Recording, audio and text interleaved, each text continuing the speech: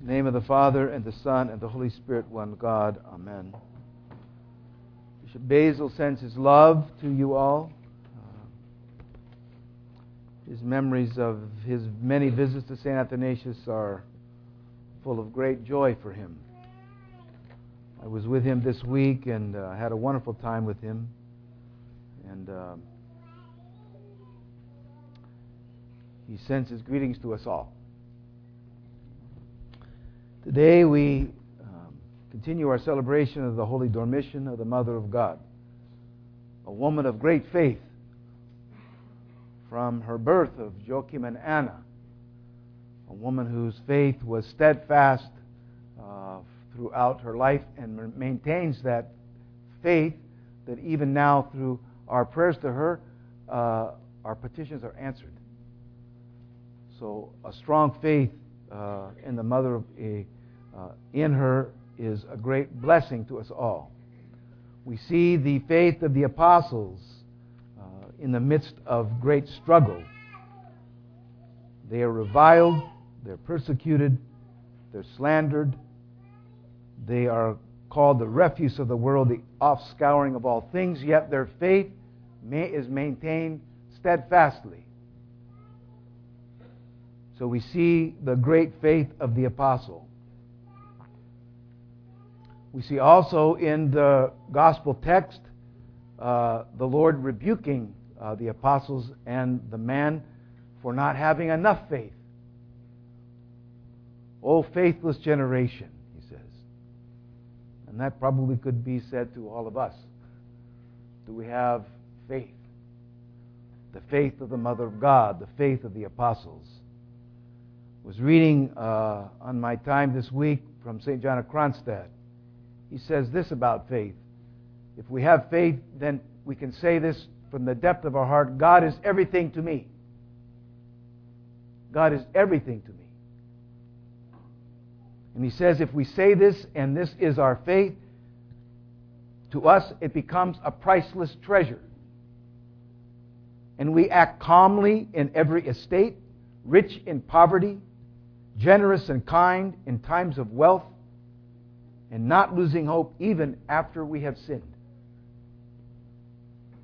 Faith. Is God everything? When I read that, my heart leapt and then it sank.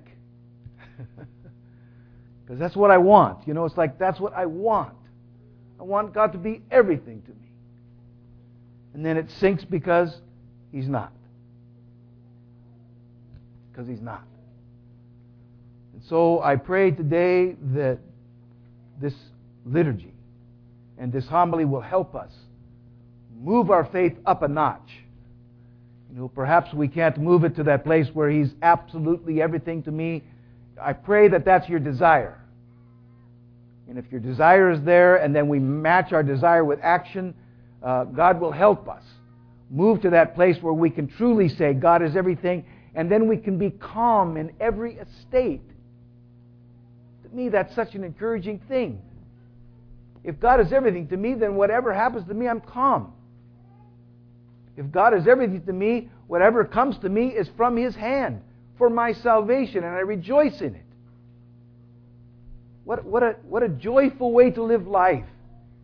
That God has planned this day for your salvation. Did you know that? When you got up this morning? He said, "Aha! Vern, I'm going to save you today. I'm going to save you today, Austin. God had specifically planned a day for you, for your salvation." Now, if we can live that life as God is everything to me, then that will taste that salvation every day. So may God help us in that. So how do we look at faith? What can help us in regard to this so that we can move our faith to this place where God is everything? First and foremost, we must understand and experience the reality of the spiritual world. We live in this world where this exists, and this floor exists, and this priest exists, these vestments exist. But there's another reality. And I remember Father Richard pounded us into us. He said, that other reality is the greater one. We think this is the great one. We think the thing we live here is the great reality. It's not the great reality. It's the lesser reality. The greater reality is the reality of the kingdom of heaven. And it doesn't exist like far away from us. It exists here with us now. The Lord says we're temples of the Holy Spirit. That God is with us. And that life is not like heaven and earth. It's like this, heaven and earth. So today, worshiping with us are the angels and the saints. As we worship the Father, Son, and Holy Spirit. What a powerful thing to have this sense of the greater reality. To understand that reality, and we can taste it when we pray. We smell it when we come to church. You smell it? Amen. Smelling it.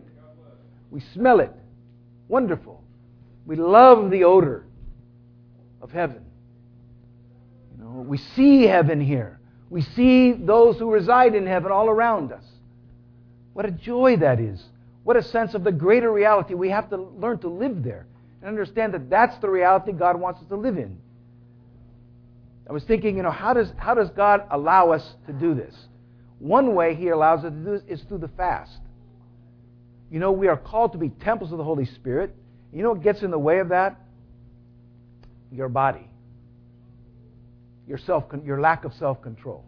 As soon as you begin to curb your habits, your bodily habits, beginning with the fast, you can begin to experience your body as a temple of the Holy Spirit. So why do you fast? Because you want to experience the greater reality. And that's the joy of the fast, is it calms your bodily appetites so you can experience the greater reality. If your bodily appetites are always screaming at you, then you're held down to this reality. Every time you start moving in a certain direction, the refrigerator calls you. Says, there's an ice cream cone in there. That ice cream cone calls your name out. Okay? Maybe that TV program calls your name as you walk by, Maybe that baseball game calls your name. Now, all those things in and of themselves are not bad things, but they weigh us down if we're not in control of them. So, beloved, fast. Fast to experience the greater reality. Not just as some obligation, but that our heart can soar to God and that we can live in this reality of heaven. The other thing we must do to experience the reality of the spiritual world is to, and I say this and I'll qualify it, you have to overcome your reason. Children don't have to worry about that. Peter, you have to worry about that. Yet. But you will one day. Okay? What's that mean? It means that our faith is reasonable, but it's beyond reason. I'm going to say that again. Our faith is reasonable, but it's beyond reason. If you let reason guide you, you'll hit a ceiling and not experience a greater reality. For instance, if I look at this icon of the Lord, and I say, is that a picture? What's your answer? You better say yes. Because it is a picture. I'm going to go over and look. Let me see.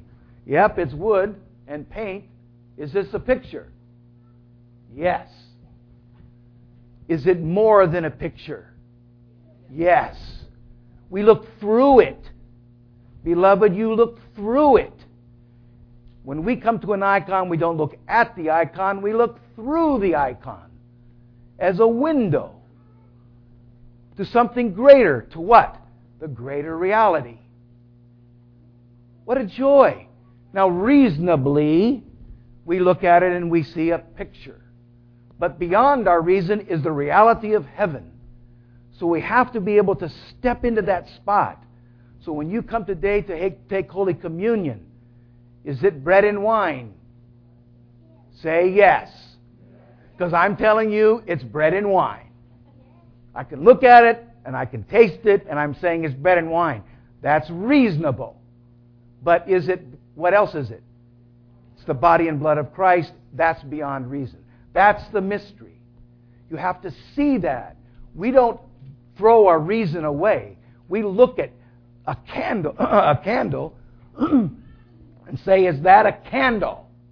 Is this a physical light? Yes. But when we look through it, what do we see? The light of the greater reality. You see that? So we live in this beautiful place where we can see the reality, the reasonable reality of things in front of us. But we have to look through them to see the greater reality. And our heart soars. It's lifted.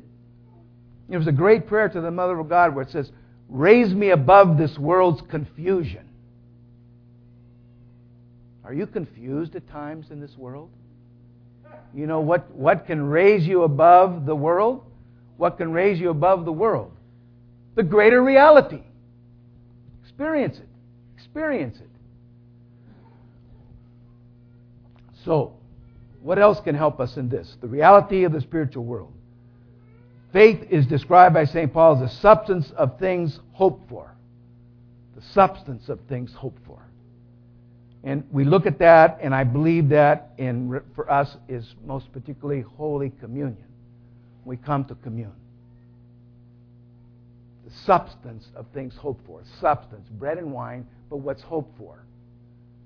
The body and blood. The substance of things hoped for. We see the body and blood of Christ, we take it, and we pray that it's not unto a judgment or unto condemnation, but for the forgiveness of sins and eternal life.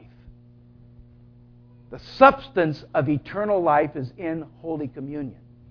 What a joy that is. What's something to draw us and keep us lifted above and living in this greater reality. And then finally, this idea of the faith being the evidence of things not yet seen. The substance of things hoped for and the evidence of things not yet seen. Our faith is scientific. If you do certain things will happen. If you do certain things, you will find God. If you do certain things, your sins will be forgiven. If you do certain things, your heart will draw nearer to heaven. It's scientific. It works. It's worked for centuries over and over again. That's why we read the lives of the saints and we read their teaching. Because they have gone before us and we follow their example and their teaching so that we can live in this greater reality. So what are the things that we're asked to do? One is we're asked to pray. To become people of prayer so that our prayer takes us to the greater reality. And I want to share something with you because this may discourage you but hopefully encourages you. Your heart never stays in the same place. It's always moving. And if in your soul you sow wheat or you sow tares. When you pray, you're sowing wheat. If you don't pray, guess what's growing there? Tares. So pray. Pray. That's kind of a, God has a way. It's a beautiful way. He always draws us with something great. If we pray, we sow wheat. But then there's that little negative, that little 2x4 behind us. If we don't, what happens?